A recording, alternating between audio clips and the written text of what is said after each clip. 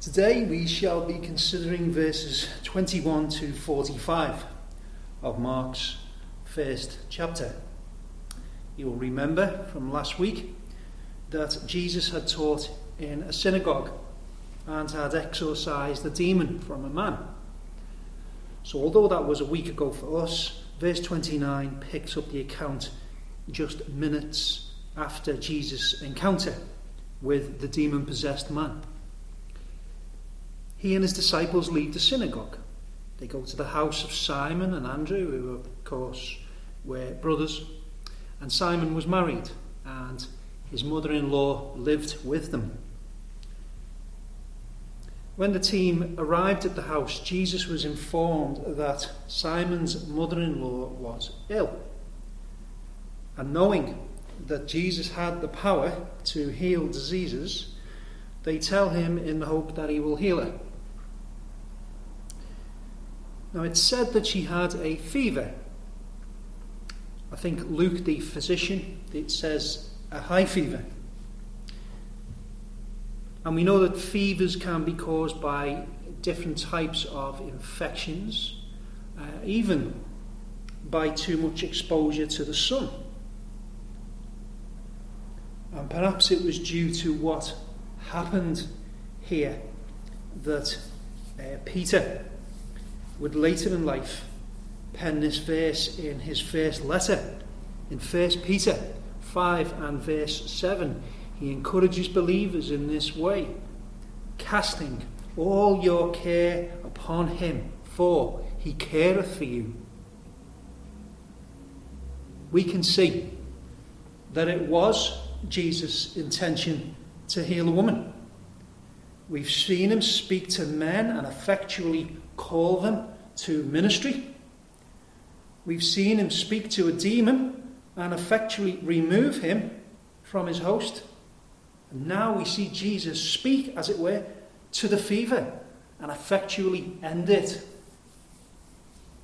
Remember now that a fever is a symptom, not an illness in itself. So in this miraculous act, Jesus was healing the underlying cause of the fever. But just as amazing was the woman's immediate recovery.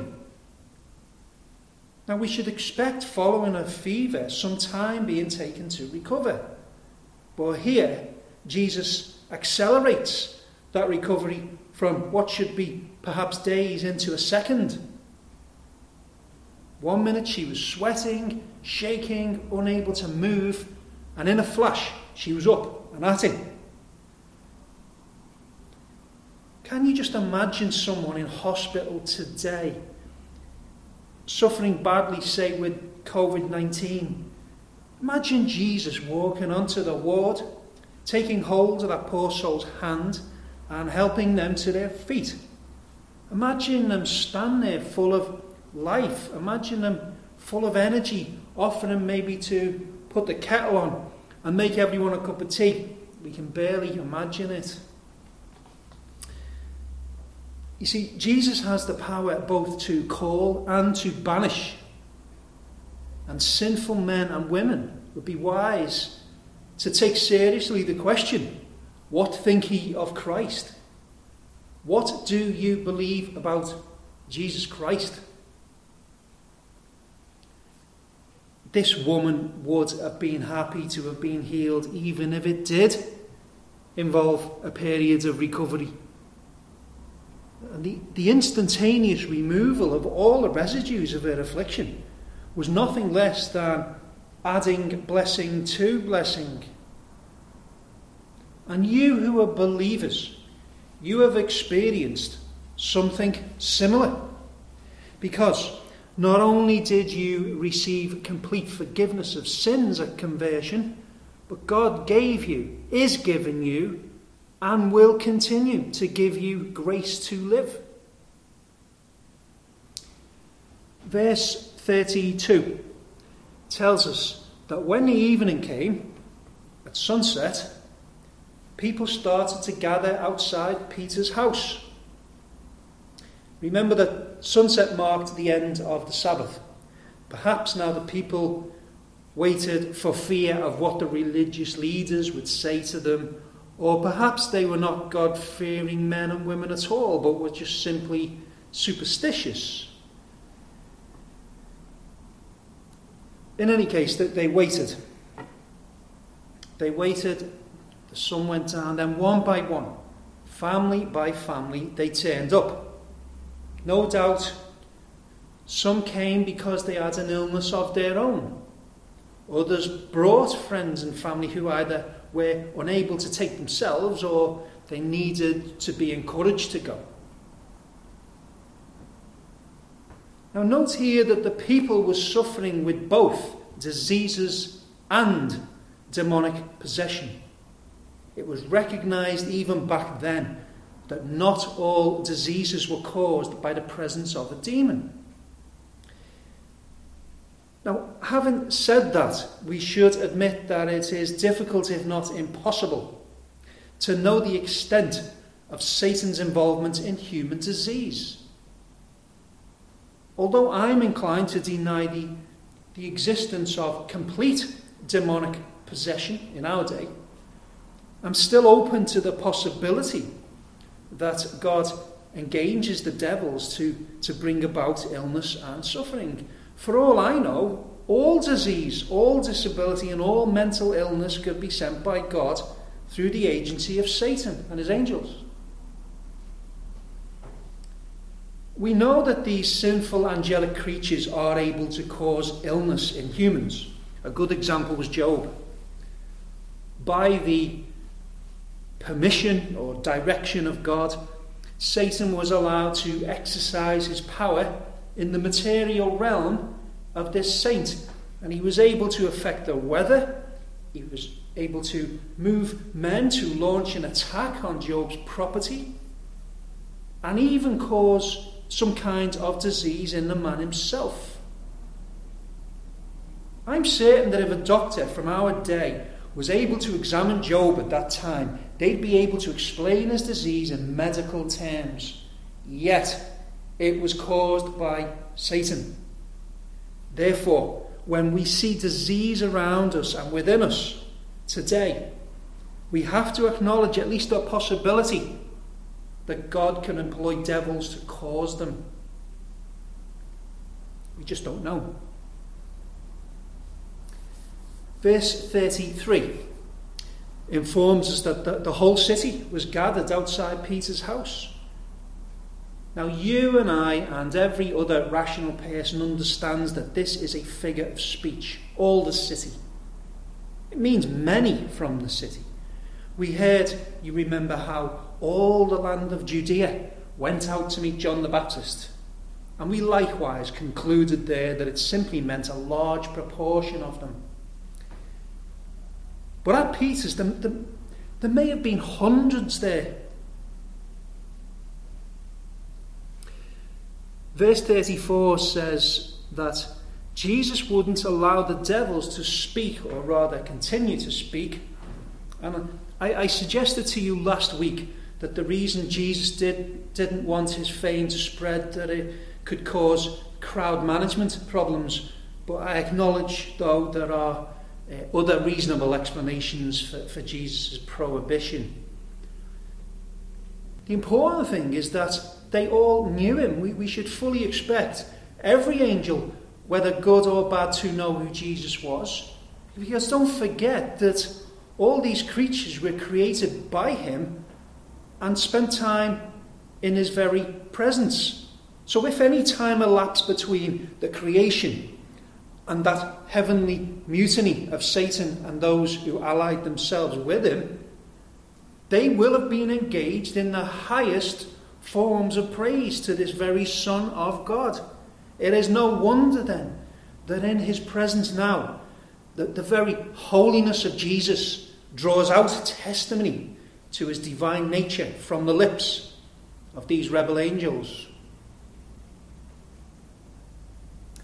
After a day of ministry, Jesus, you'd agree, deserves a full night's rest. He has preached, taken on a demon in a synagogue. He has gone back to the house and healed Simon's mother-in-law. And then he kindly sacrifices even more of his time in showing mercy to scores or even hundreds by healing them of their afflictions. So what time of night the crowd was finally finished with, we don't know. But I'm sure Jesus could not have had much sleep, if any. But it says in verse 35 that in the morning he got up while it was still dark and went off to pray. He prays again. I don't think it's going too far to say that in the purpose of God in sending his Son to inhabit human flesh, that Jesus relied on the Father. He needed his Father's strength throughout the day, and so he prayed much. It was the will of the Holy Trinity of God that Jesus should be made a little lower than the angels, to not only die for sinners, but also to set a worthy example of submission to God. He prayed all the time. He prayed in the daytime. He prayed at night. He prayed in a garden. He prayed up a mountain. He prayed short prayers. He prayed longer prayers. He prayed with thanksgiving. He prayed with requests. He prayed with boldness. And he prayed sometimes even in fear. If the Son of God, who was utterly sinless, prayed without ceasing, how much more should we pray who have indwelling sin? We should pray. And I'm sure we all love to pray. I'm sure we love standing in the throne room speaking to our God. That's not the problem. The problem is getting to the throne room. The world distracts us with its shallow richness. The flesh pulls us in other directions. And the devil suggests to us 101 other things that we could do instead.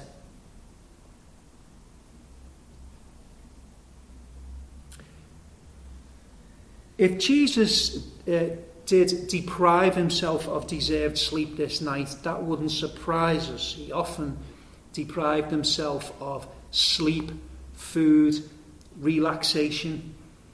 And I believe if we are to show God that we are serious about him and about prayer, then it's right that from time to time we should likewise make those kinds of sacrifices.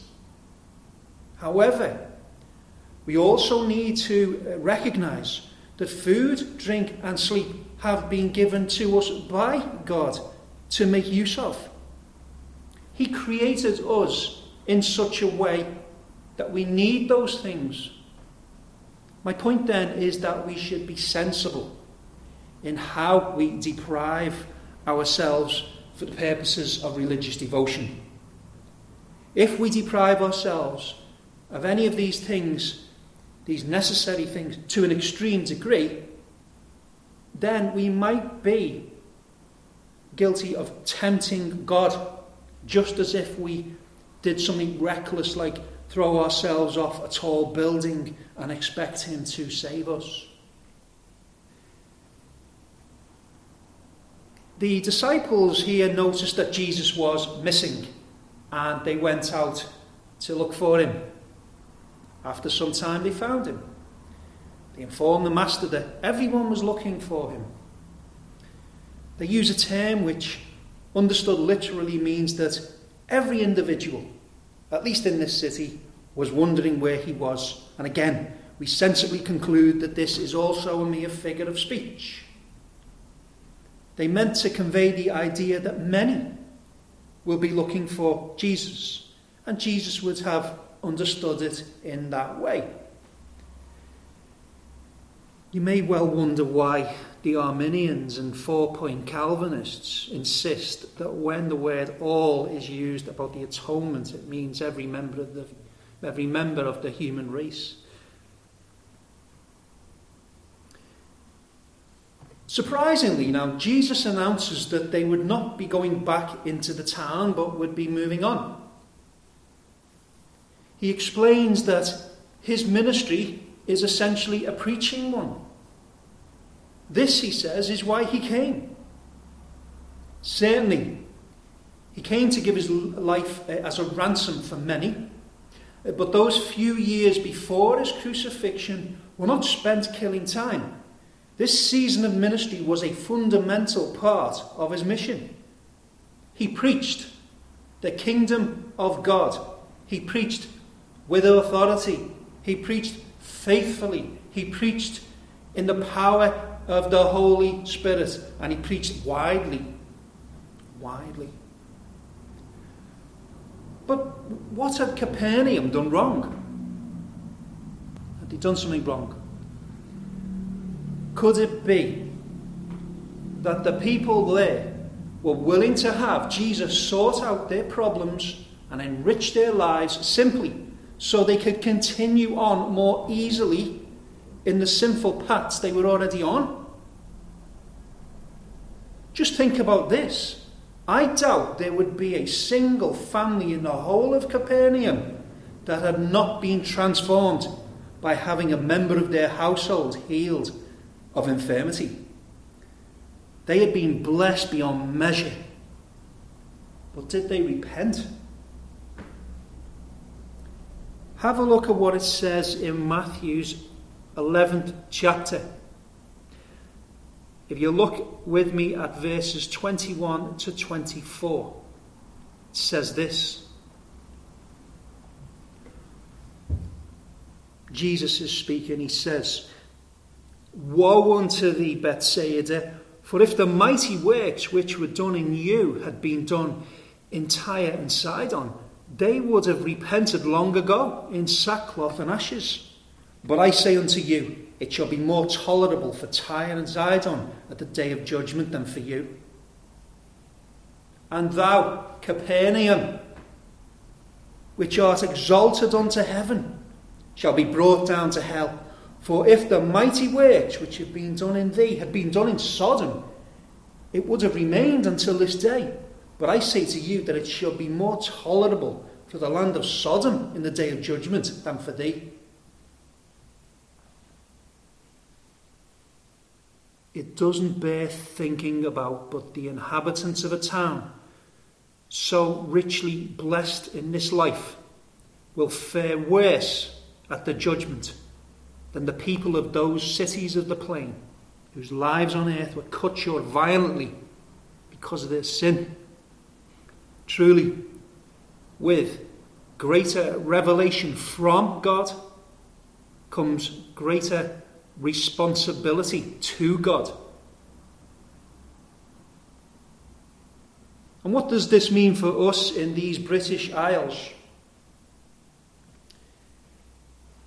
There is no boasting here to recognise that God has placed our nation in one of the most central roles in the furtherance of his kingdom on earth.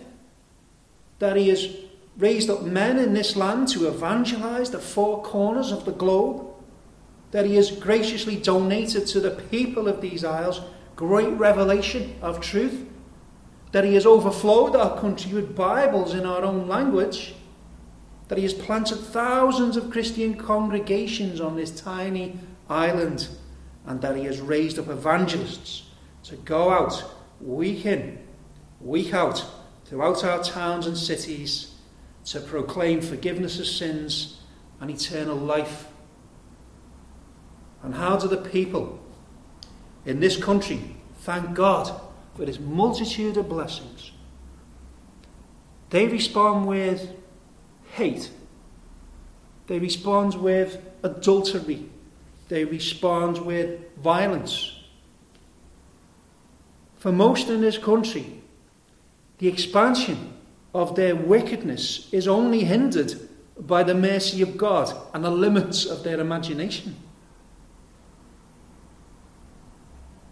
I was chatting with Karen the other day about a certain street that we both know. And we mentally worked our way up and down the street, going from door to door, just to think about the families and how they were getting on, and if they were stable families or not.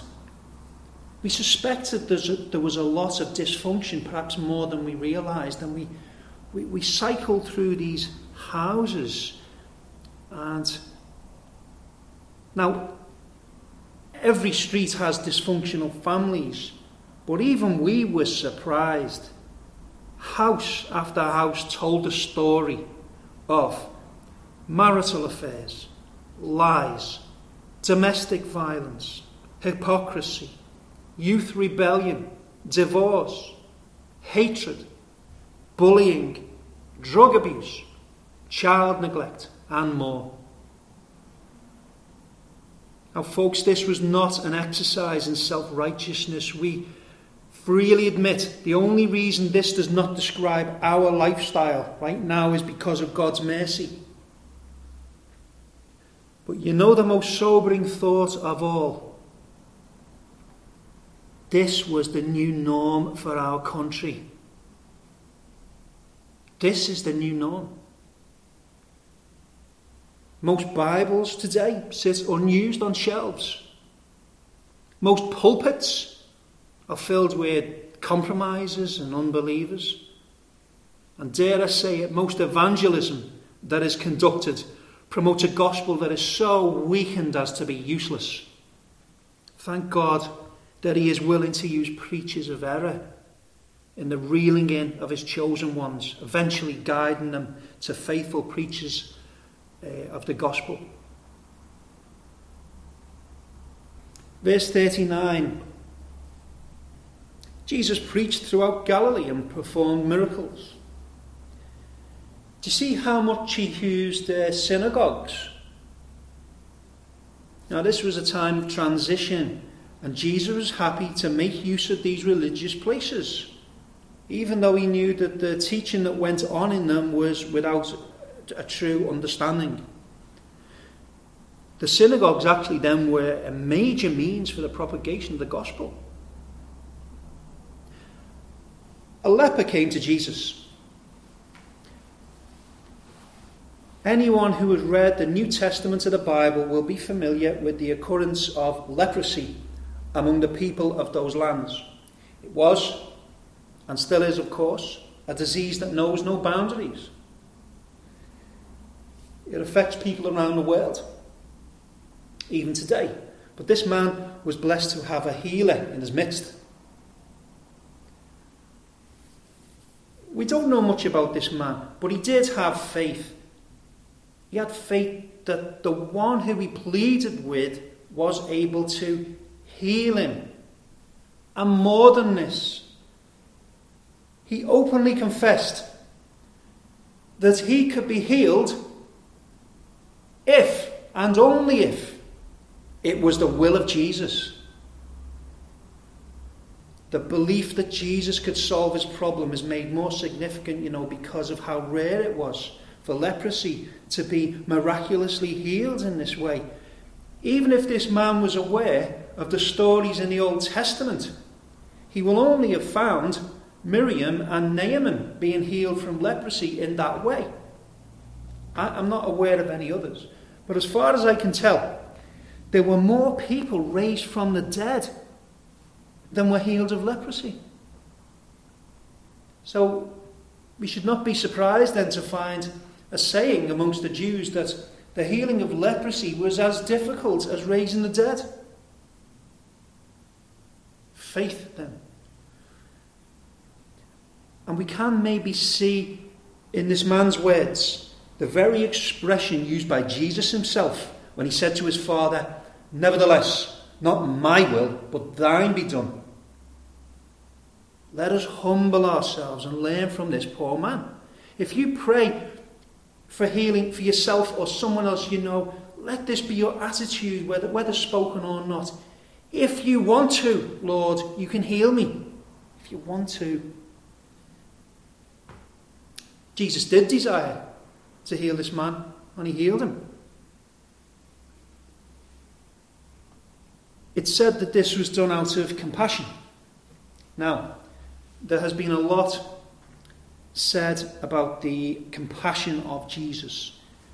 Now, depending on your theological viewpoint, you might have trouble with this concept. for the following reasons. Well, firstly, you might be one that believes that Jesus only ever had compassion for his elect.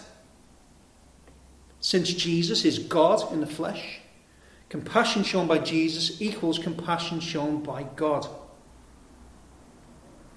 So if you take this black and white view that God loves only the elect and hates the reprobate, you might end up having to argue that everyone to whom Jesus shows any compassion must have been members of God's elect race. On the other hand, your position might be that God has compassion on every member of the human race. You might think God loves everyone. Your difficulty will be to explain how God's universal love allows him to send people to eternal punishment. After all, he has the power to save everyone. He chooses not to save everyone. Incredibly, it's clear that God will damn many of those who Jesus had compassion on. And think, it's absurd to suggest that it was not the exact same compassion of Jesus which moved him to heal all those people in Capernaum too. And yet this same Jesus said the people of Capernaum will suffer dreadfully at the judgment, at his hand. So another viewpoint is proposed, that God has a general love for mankind, they being made in his image, but that he is also determined to display his great justice in rightly condemning sinners. So for some, God's desire to show this justice overrides his love for those individuals. So these people will suffer the penalty of sin in themselves. Now that's perhaps the most common view in Reformed circles. Nevertheless, some find this unpalatable. They say that it presents God as simultaneously having both love and hatred towards the same people. They claim it leaves us with a God who has two contradictory wills. It's a fair point. And there's just one more view I'd like to mention. We might explain Jesus having compassion on a person who, as judge, he is going to damn by pointing to his humanity rather than his divinity. We could say that just as Jesus experienced emotions like fear and anxiety that his Father didn't at that moment, as a man, he also felt compassion. Even if by his deity he saw the rottenness of the hearts of many of the people he healed. Well, it's not a requirement for us to work out these mysteries, although I would never dissuade anyone from studying them. I do. But at the very least, we believe what the Bible tells us. That's your duty. Just believe what the Bible tells you. Jesus did have compassion on this man. He did heal him. And he is also the God who hates all workers of iniquity.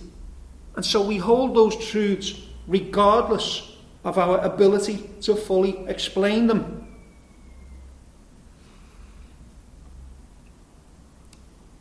Jesus instructed the healed man to not go and broadcast his healing to everyone, but instead go and present himself to the priest. We can see in the Old Testament that there were strict instructions for those who had leprosy and for those who had become free of the disease. The individual would go to Jerusalem and arrange to see one of the priests. The priest would examine the person, and if he was genuinely clean, they would move on to the next phase in the process. In the rituals that followed, several creatures would be sacrificed. The man or woman would have to shave themselves from head to toe. The ritual would take over a week. But then the individual would be declared healed and welcomed back into society.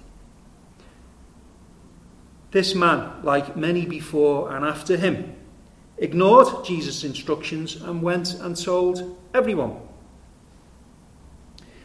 But I want to take this miracle and with what mean ability I have, draw out some of the richness in the miracle of salvation. Lepers are a little like the drug addicts and alcoholics we see begging on the streets of our city today. People give them money, food, and drink. And for those whose only thought is their next score or their next drink, they are satisfied. But there are others who, above all else perhaps, would like to be loved. To feel again the embrace of another human being. But of course, their low standard of personal hygiene means that is very unlikely to happen. Much more was this the case with lepers. They had to practice social distancing by law, but there would be no lifting of restrictions on the horizon for them. Unless God in his mercy took the disease from them, they were separated from the people. They were prevented from worshipping with others. They were true outcasts. It's important here then that we note that Jesus did not merely heal the man, which would be amazing, but he healed him by touch. Now the law of Moses, which Jesus himself gave, in a way, declared that anyone who touched a leper would become ritually unclean. Jesus knew exactly what he was doing. He used this brief physical contact to picture for us the great transaction that took place when Jesus took the sins of his elect upon himself. From Jesus to the man went miraculous healing virtue by which the man would be set free from all the bonds of his suffering. And we might say that from the man to Jesus went ritual uncleanness. And so it is with us. If you read Galatians 3 verse 13, it says, Christ hath redeemed us from the curse of the law, being made a curse for us. For it is written, Cursed is everyone that hangeth on a tree. Friends, if Jesus has healed you of the leprosy of sin, then make no mistake, he became unclean for you. He became a curse for you. Cursed for you. Who can comprehend the depths of the abyss that is the love of God? Who can even see the top of the mountain of his great mercy in Christ? We were cut off from the congregation of God, but Jesus gave us access. We were excluded from the acceptable worship of God, but Jesus brought us in. We were prohibited from the fellowship of God, but Jesus made us fit to join him and the saints. And we were destined to spend eternity outside the city of God. But Jesus, by his own blood, purchased our permanent citizenship.